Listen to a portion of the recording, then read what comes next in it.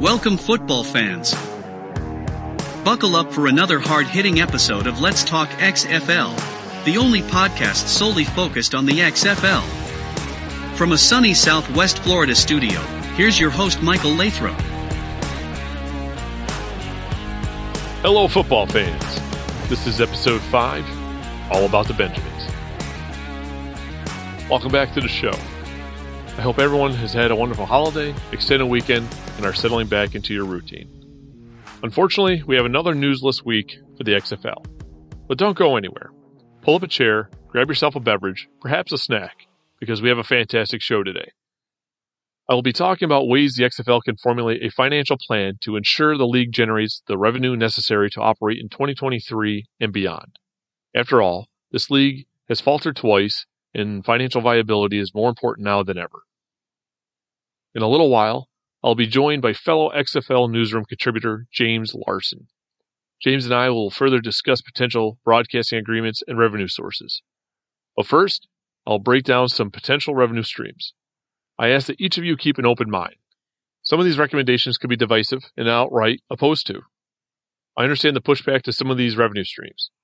Unfortunately, in today's business world, it is as competitive as ever. The cost of operating professional sports leagues, nationally and even potentially internationally, are as high as ever.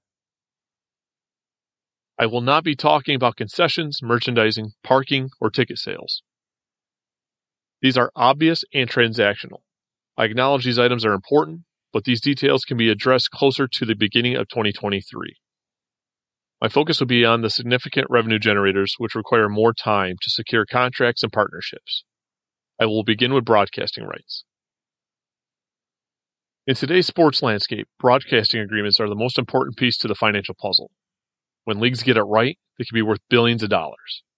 For the sake of you, the listener, I will provide a point of reference. Here are a few traditional broadcasting deals among America's iconic leagues. First, we'll take a look at the National Football League. According to CBS Sports, their multi-network deal is worth more than $10 billion per year. Second, the National Basketball Association. According to CBS Sports, their multi-network deal is worth more than $8 billion per year. Third, according to CBC.com, the National Hockey League's multi-network deal is worth $635 million per year. Fourth, according to Sports Media Watch, Major League Baseball's multi-network deal is worth $700 million per year. But to be fair, the deal is set to expire, and a new agreement is expected to be reduced to approximately $550 million per year. Fifth and lastly, according to CNBC, Major League Soccer's multi-network deal is worth $90 million per year. To be fair, these figures do not include regional or international agreements. These leagues operate with anywhere from 27 to 32 teams that encompass some of the largest television markets. In addition, these leagues play more games during their regular and postseasons. Despite the XFL's history of failing to make it to a second consecutive season, the 2020 season drew solid television ratings and at times outperformed college basketball, the NBA, and the NHL. The XFL must get this right. The league appears to prioritize its television broadcasting rights by the hiring of Jay Rothman as the Senior Vice President of Broadcast Operations. Fans of the league should be encouraged of his appointment. Among Rothman's resume is his 33 years at ABC and ESPN. Rothman served as the Vice President of Production from 2011 to 2021. Prior to that, he held the titles of producer and executive producer with direct ties to production of college football, the Heisman Trophy presentation, the NFL Draft, the Monday Night Football, and an array of non-football coverage. Another important financial piece is marketing partnerships via sponsorship. In 2020, insurance giant Progressive Insurance partnered with the XFL as the league's official auto insurer. Aside from the New York Guardians' MetLife Stadium, the iconic brand was painted on the field of every game. Some of the 2020 major sponsorships included Bud Light Seltzer, Topps G 111 Apparel, Dick's Sporting Goods, Gatorade, and as I previously mentioned, Progressive Insurance. I know the most important thing for us fans in 2023 will be the quality of the product on the field, but the most important thing for the partners must be financial viability. If you haven't already had an opportunity to listen to the Sportico's Invest in Sports Summit back on November 3rd, I recommend doing so, It is available on Sportico's YouTube account. I'm not going to backtrack and cover Danny and Jerry's entire segment again, but I do want to focus solely on a portion of it, and for reference's sake, here is the clip. What is the discussion now? Jerry, what do you say to Danny? Danny, what do you say to Jerry? Where are we? Where are we going? Look, it's the same discussion that we had when we first decided to come together, which is, how do we build a company that is both the convergence of live event entertainment and sport. Again, it's that what we talk about today is exactly what we started out doing a year ago. And it's been a little over a year ago that we came together. And it's really the overlay of everything that they do in terms of a real entertainment company with an engagement with fans that is global in orientation, that is delivering must-carry content. And, my input will be, how do we make this a company? How do we get this to pay for itself? And you put that together, and that's where the magic happens. And we're in the middle of that right now. It is no surprise that Jerry stated the XFL is a business, and it needs to pay for itself. Seeing the league has already had 2 iterations and neither of them made it to a second consecutive season makes this statement very important. We must be honest with ourselves and not forget these partners spent $15 million just to acquire the league. That amount is growing each day and will reach a considerable figure before the league kicks off in 2023. This is a business, and without profitability, there will be no league. So how can the XFL generate the revenue needed to successfully fund and operate the league to ensure it returns to 2024? I believe the fans should have an open mind. Now, looking at potential sponsorship opportunities, let's take a look at official uniform supplier. As you may recall, Champion was the original uniform supplier in 2001. But for whatever reason, this was a missed opportunity for Vince McMahon's 2.0 relaunch. According to CNN Business, the National Football League's current deal with Nike is worth $125 million per year. According to ESPN, the National Basketball Association's current deal with Nike is worth approximately $120 million per season. And according to Bleacher Report, the National Hockey League's current deal with Adidas is worth $70 million per year, with incentives that could reach $120 million per season. According to Forbes, Major League Baseball's current deal with Nike is worth $100 million per year. And lastly, according to Forbes, Major League Soccer's current deal with Adidas is worth approximately $166.7 million per season. There are a number of uniform manufacturers the XFL can negotiate with. To mention a few possibilities, there are Nike, Adidas, Reebok, New Balance, Riddell, and lastly, Under Armour. Perhaps leverage the Rocks line with the manufacturer to secure a respectable deal. Another avenue would be official helmet supplier and sponsorship. The NFL currently no longer has an official supplier. Players are allowed to wear any manufacturer as long as it meets the safety requirements. However, in the past, the NFL had an agreement with Riddell. Unfortunately, I was unable to find the monetary terms of the agreement. If you recall, the original XFL had an agreement with Bike for the 2001 season. The terms of the deal were not disclosed. Also, in 2020, the league teamed up with Vicus. There were financial issues with the company, which likely resulted without financial support, but I cannot rule out the possibility of the parties exchanging services at no cost to the league. Either way, such an agreement can help the league, whether it be a revenue source or an avenue to reduce expenditures.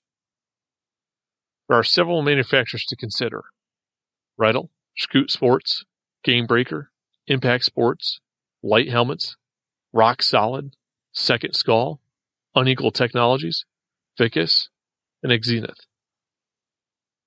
A third option would be official ball supplier and sponsorship. However, the National Basketball Association and the National Football League have agreements with Wilson as the official ball supplier. This was another missed opportunity for the XFL in 2020. The good news is there are several manufacturers the league can negotiate with. A few include Nike, Spalding, and Wilson. A fourth option would be tarping off corner end zone seats with advertising and sponsors. This practice was utilized during the pandemic by major leagues such as the National Basketball Association, the National Hockey League, as well as soccer leagues around the world. This practice has already been utilized in professional football by the Canadian Football League. So therefore, fans have already been exposed to this and are somewhat conditioned to seeing it. Adopting this won't only make the league money, it could help eliminate empty seats. Why not take advantage of those empty seats? A fifth option, red zone sideline advertising signage. For years, college football bowl games have done this. Seeing the XFL sidelines and end zone areas are scarce of entourages and media. This is an opportunity to fill that emptiness while collecting revenue. A sixth option is jersey sponsorship. This is no longer a foreign concept. The league could utilize sponsorship patches on the opposite shoulder of the official apparel sponsorship. In addition to soccer teams all over the globe cashing in on this marketing practice, the National Basketball Association and the WNBA have included jersey sponsorship for a few seasons now. To mention a few, the Boston Celtics have Vistaprint, the Cleveland Cavaliers have Goodyear, Milwaukee Bucks have Motorola, Phoenix Suns have PayPal. Lastly, the Toronto Raptors have Sun Life Financial. There has been varying reports on the revenue generated for each team. Supposedly, these agreements can be worth up to $15 million per year. In addition to team jerseys, perhaps the league should consider placing sponsorships on the referee teams. I know the officials should not be a focal point of the game. However, they provide multiple moments where they are front and center. All eyes are solely focused on the referee when penalties are being assessed. The entire stadium, as well as millions of viewers at home, give their undivided attention to hearing the penalty, yards assessed, and even instant replay outcomes. A seventh option would be helmet sponsorships. The addition of decals and stickers on football helmets is not a new concept. When the sport first began, the helmets were not a thing, and when they were introduced, they were just plain leather. Eventually, the helmets were painted a team color. It wasn't until we were in the 1900s that a logo was included on a helmet. Fast forward to 2020, we did see the Dallas Renegades with a Bud Light Seltzer helmet sponsorships. This is becoming a new trend. For a few seasons now, the National Hockey League have joined in on this simple cash grab. To name a few, the Dallas Stars have AT&T, the Florida Panthers have Ford and Baptist Health, National Predators have Bridgestone, the New Jersey Devils have Prudential, the New York Rangers have Chase Bank, and lastly, the Washington Capitals have Capital One. According to teammarketing.com, the National Hockey League brings in $15 million in total. Again, I'm not saying the XFL needs to do all of these. I do, however, believe these are some easy and significant ways for the league to generate revenue to ensure the league is profitable and return for several more years. After all, if major sports leagues are adopting these revenue streams, why shouldn't the XFL? As I have mentioned previously, we will now be joined by James Larson. James is a fellow XFL newsroom contributor. In addition to his writing for the website, you might also be familiar with his show, XFL Newsroom's One-on-One with James Larson. His recent piece on the potential of an XFL broadcasting agreement led me to inviting him to discuss that and additional revenue sources. Welcome, James. I appreciate you taking the time to join the show to discuss potential revenue streams for the XFL. Thanks. I really appreciate you having me on this show. Looking forward to what we get into today. And just want to say, how exciting is it for the XFL to be officially coming back in 2023? It's super exciting, but we've had this before, so hopefully it's not a letdown. So, no, I'm stoked, as I'm sure several other people are. Can't go fast enough. Definitely not. Can you take a moment and provide some of your backstory for our listeners?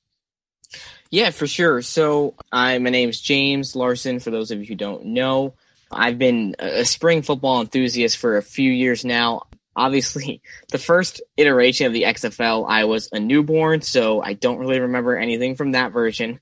But ever since the Alliance of American Football came along in 2019, I was really interested in that. And then, of course, that got shut down. The XFL came along, and I was definitely a lot more invested in the XFL because just the overall infrastructure, how the league was set up.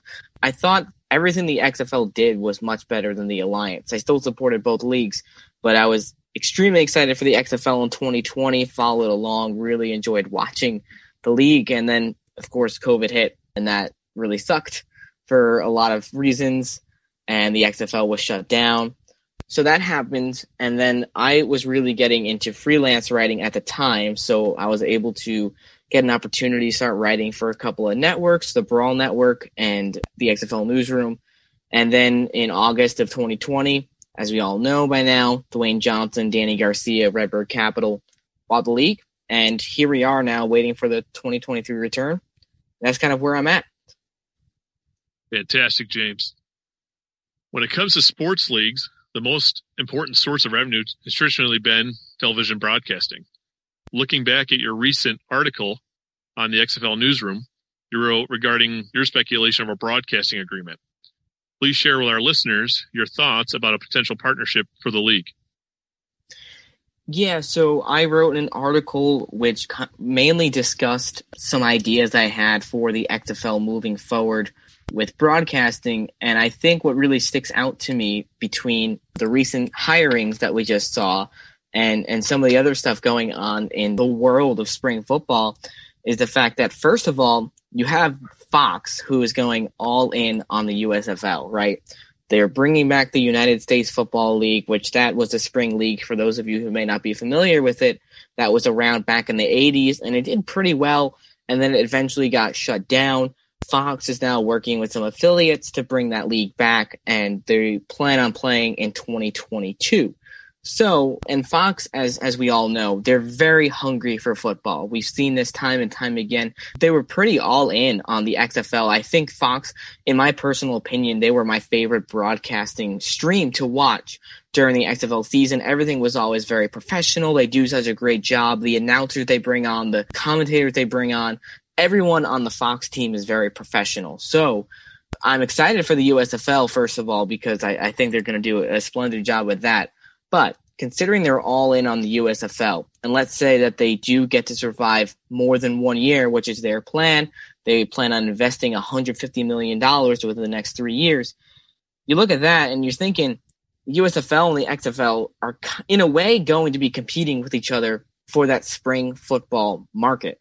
Now, if Fox is all in on the USFL, I don't see them trying to broadcast the XFL. I don't know, like, why would you bring attention to the XFL while you're trying to make the USFL the new big brand of spring football? So that's kind of where I'm at with Fox and the XFL. I don't see the two of them working together in the future. It just doesn't make sense as of right now. Now, if the USFL can't last 1 year, which of course we don't want to see that happen, but between the Alliance and the XFL twice, the pattern's there. It's hard for a spring league to last more than 1 year. So I don't know. Who knows what will happen in the USFL this year? If they end up making it past 1 year, I don't see Fox working with them. But enough on Fox. What I really want to focus on is ESPN/ABC. They also broadcasted games for the XFL in 2020. Those streams always got a large number of viewers. And I think what's really interesting to me about the recent hirings is Jay Rothman. For those of you who don't know him, he is now going to be the vice president of broadcast operations for the league. He was one of the 9 big hires that they just announced last month. Now, Rothman most recently works for ESPN as vice president of production for the company. So you think with that connection, there might be something there for the XFL to move forward with. And I'm curious to see what your thoughts are on that with Jay Rothman being with the XFL now. Do you think that there's definitely a chance that we see ESPN working with Rothman and the XFL moving forward? Well, first of all, I believe you're spot on, James. Fox's ownership of the USFL takes the network out of the running. Right? It just doesn't make any sense. Yeah. Also, there's the fact that come the new year, NBC is shutting down its NBC Sports Network. That leaves the only other potential sports-minded network being CBS and its CBS Sports Network. The problem with CBS is that their sports network is not in enough homes. So literally on cable platforms, it literally is just not enough packages. If the XFL were to go the route of CBS, it would seriously limit itself to viewership, which is likely the result in less revenue. So that's why I think you're 100% spot on with ESPN and ABC. Rothman, his addition to the executive team appears to be very strategic. Let's hope it results in a broadcasting agreement for the league. I mean, Rothman is just his experience in not only the networks, and if you look particularly with football, it just seems like it's a no-brainer. Yeah, I completely agree with you. I think it's a no-brainer. I don't see why the XFL would pursue anything with another network unless, again, if Fox becomes available in 2023, depending on the whole USFL situation, then sure, there's a chance they could work with Fox. But as of right now, why would Fox want to work with the XFL? They've got the USFL to focus on. You've got ESPN wide open to take this. I think it would be a great collaboration there. I don't know, but that's kind of where I'm at. I think the two of them would work great together, as they already did in 2020. So I don't see why not. I think you're right in the sense that if the USFL does not make it to year 2, that there's a possibility. I agree. But we'd be looking at it so late in the game that I don't think it would potential partner right out of the gate for the return of 2023. Yeah. Because I think that the hub that they're doing in Birmingham, Alabama, it's designed to reduce expenditures, the travel for the teams, the players, all their entourages, but also just for the broadcasting crews that can literally just put everybody there. I think it's designed to keep costs down and to guarantee a second season. So I really think it's unlikely, but you're right. If it's a big enough loss and just if they crash and burn, it could put them in the running, but I just think it's a little late to the game. I mean, that's just my personal take. I would think.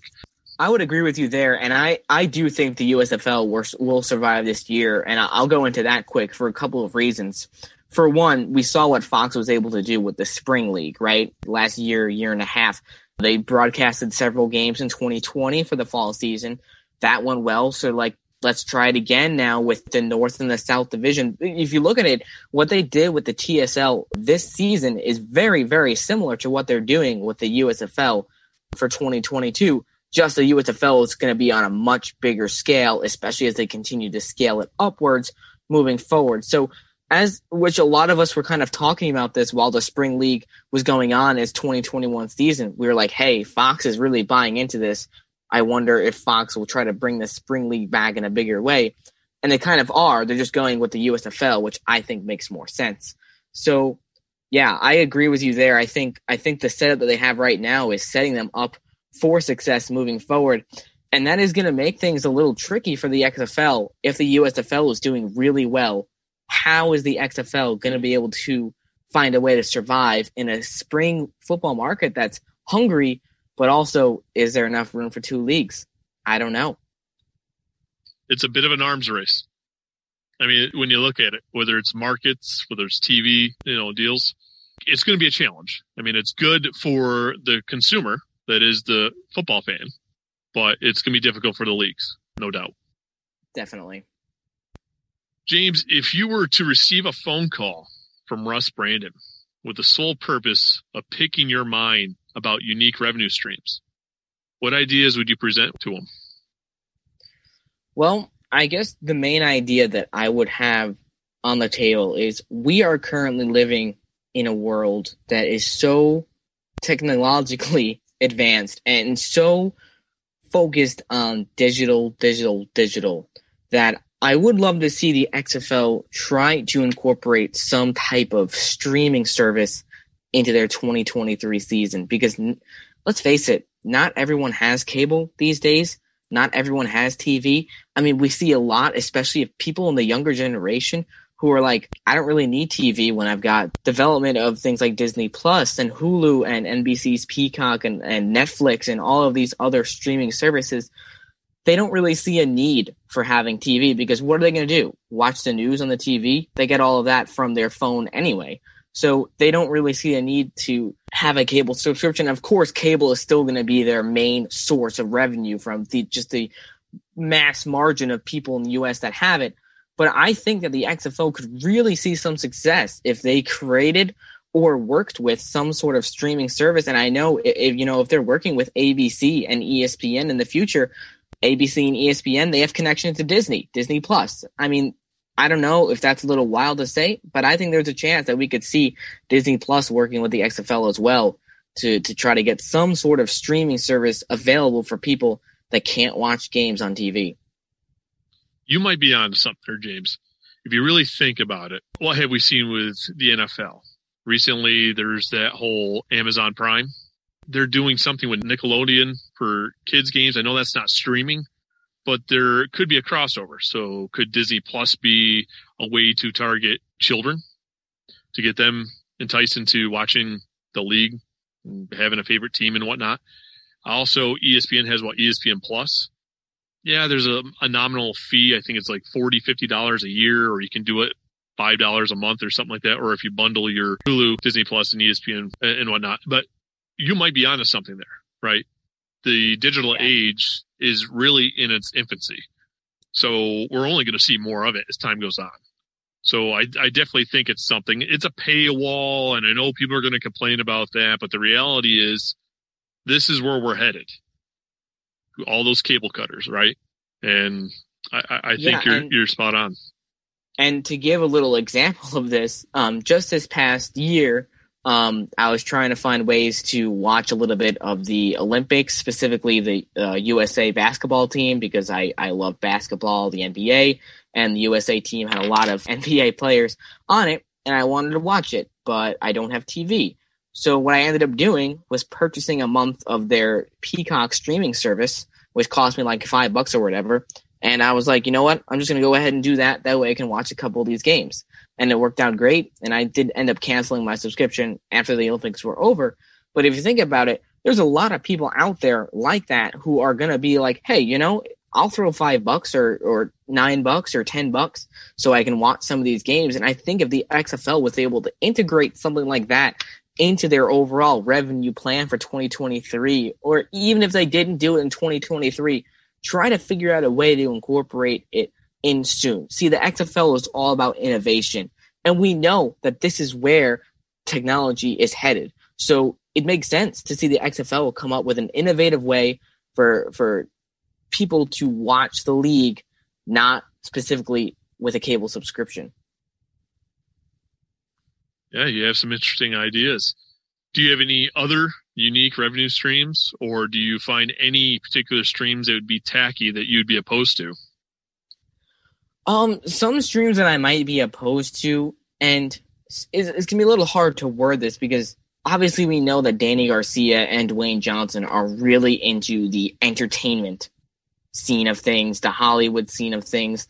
And Danny Garcia has mentioned multiple times about, using that aspect and trying to incorporate entertainment and shows and who knows what exactly into the XFL. And I think that's a great idea. I think that's going to be a way to bring in more revenue to the league if you put together some, neat shows about things behind the scenes in the league, or you're putting together some unique content for the fans.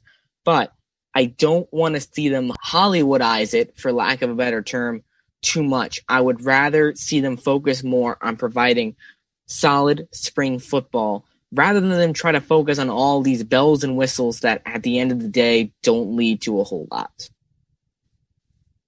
It could be a nice added piece if you're on streaming, to fill the void from weekend to weekend. If you need something midweek, I get that. Yes, it shouldn't be the sole focal point, but it could be a nice slight addition, if they did like a Hard Knocks type of thing with a team or a couple of teams, if they kind of did almost like an NFL Live that's from ESPN. If they found a way to do that throughout the week, it could be a nice added bonus. It could generate additional sponsors that are going to sponsor around those shows. So, yeah, I can see it. I agree. I don't want it to be anything like, I don't know if you had a chance to ever go back on YouTube and watch any of the games from 2001 and kind of see how they tied in a lot of wrestling to it. I know there's a lot of wrestling fans that became XFL fans, but for the true diehard football people, they're just looking for quality football.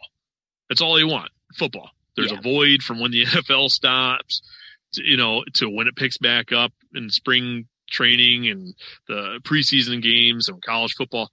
All we're just looking for is a void there.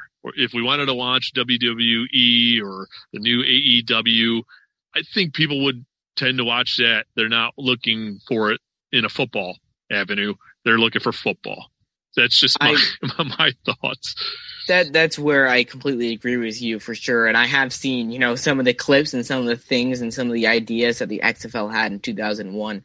And I do think that, it was unfortunate to see the league crumble then, but I do think that it provided a really good example for these new spring football leagues coming up. Is you don't want to make it all about bells and whistles. You don't want to make it so WWE Hollywood-ish.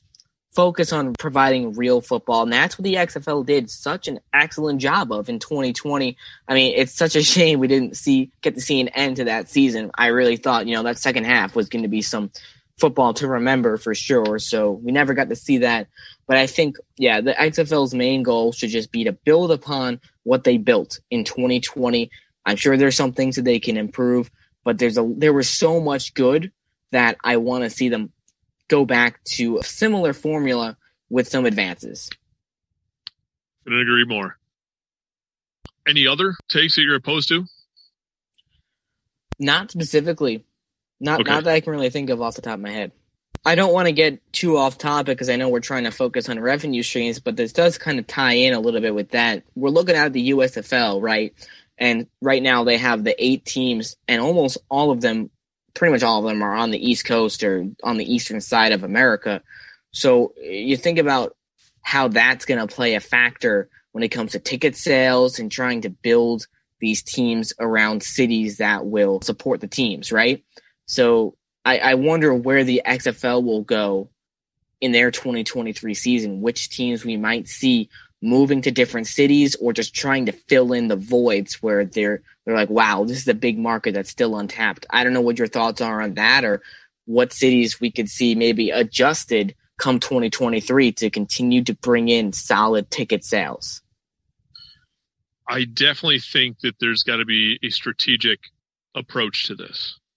The USFL obviously has made its decision, regardless if they're in a hub or not. They put city names to, each of the teams. So for an example, we already know there's 3 markets that there's going to be an overlap of. The New Jersey Generals, that's where the New York Guardians were playing. We had the Houston Gamblers, which is where the Houston Roughnecks were, and then the Tampa Bay Bandits now, where the Tampa Bay Vipers. So there clearly needs to be some thought there, and there needs to be some planning.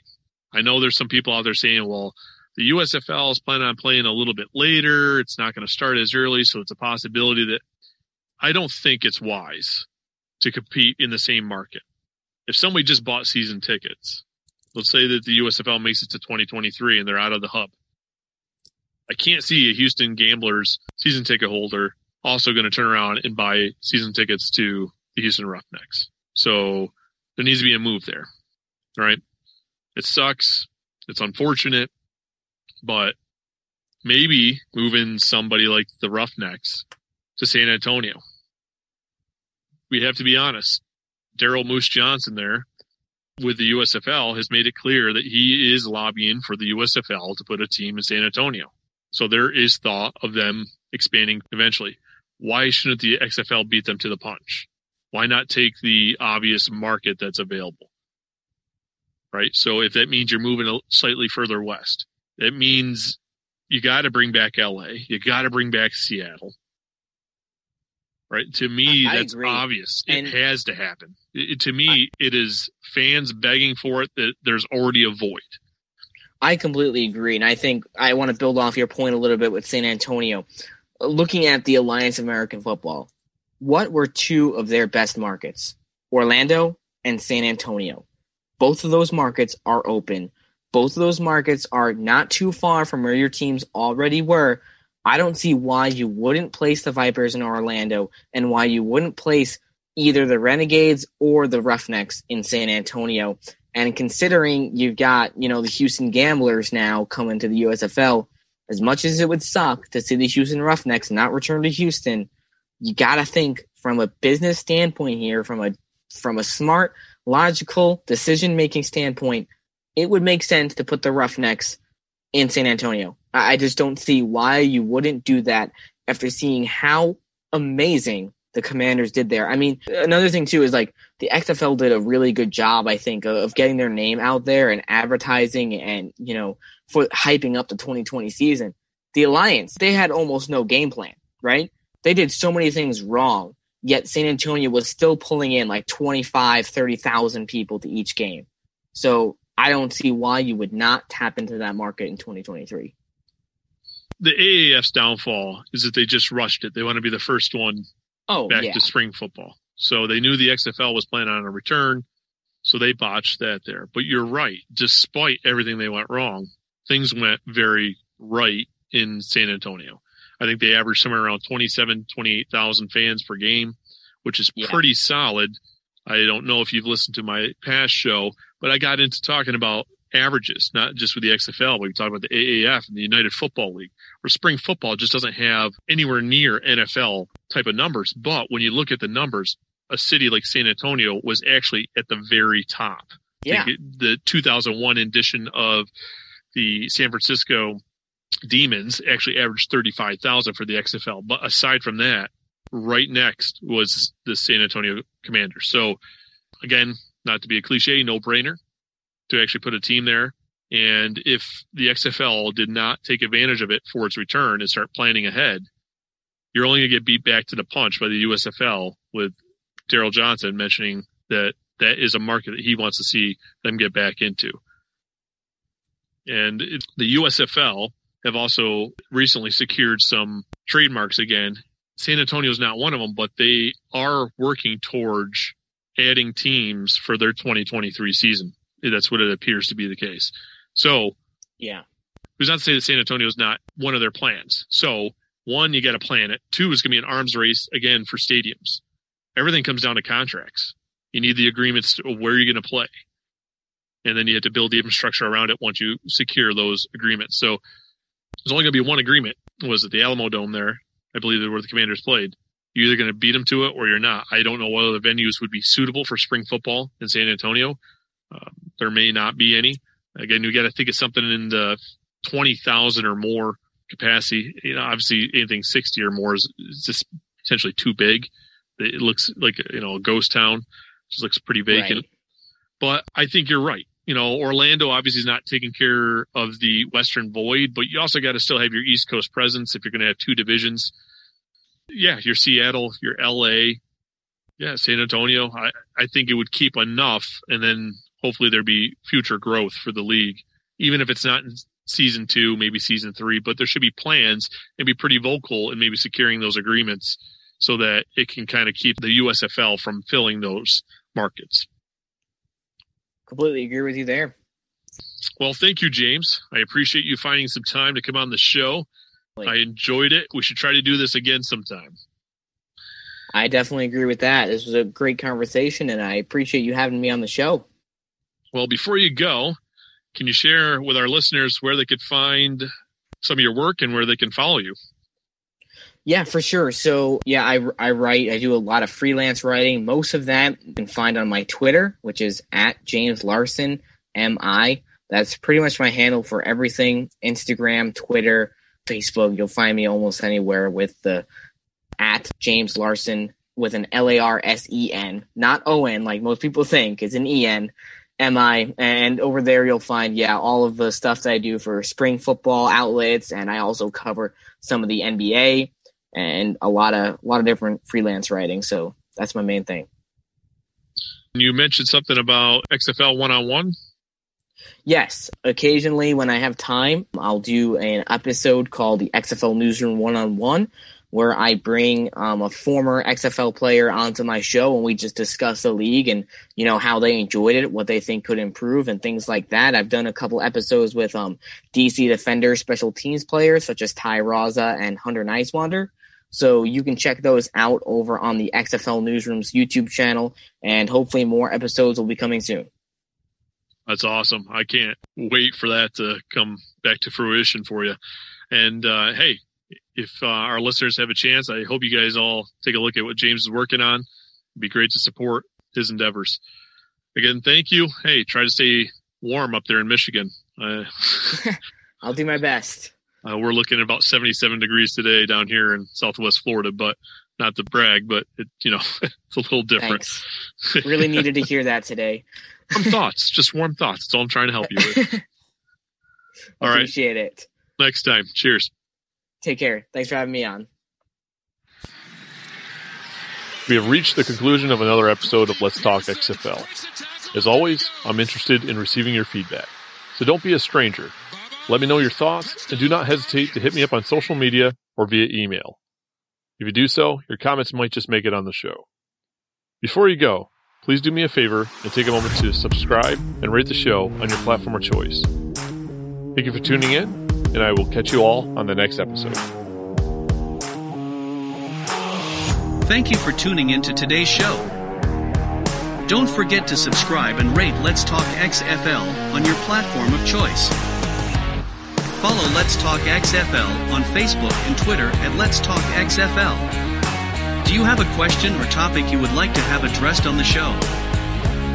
Message the show via social media or send an email to letstalkxfl@gmail.com.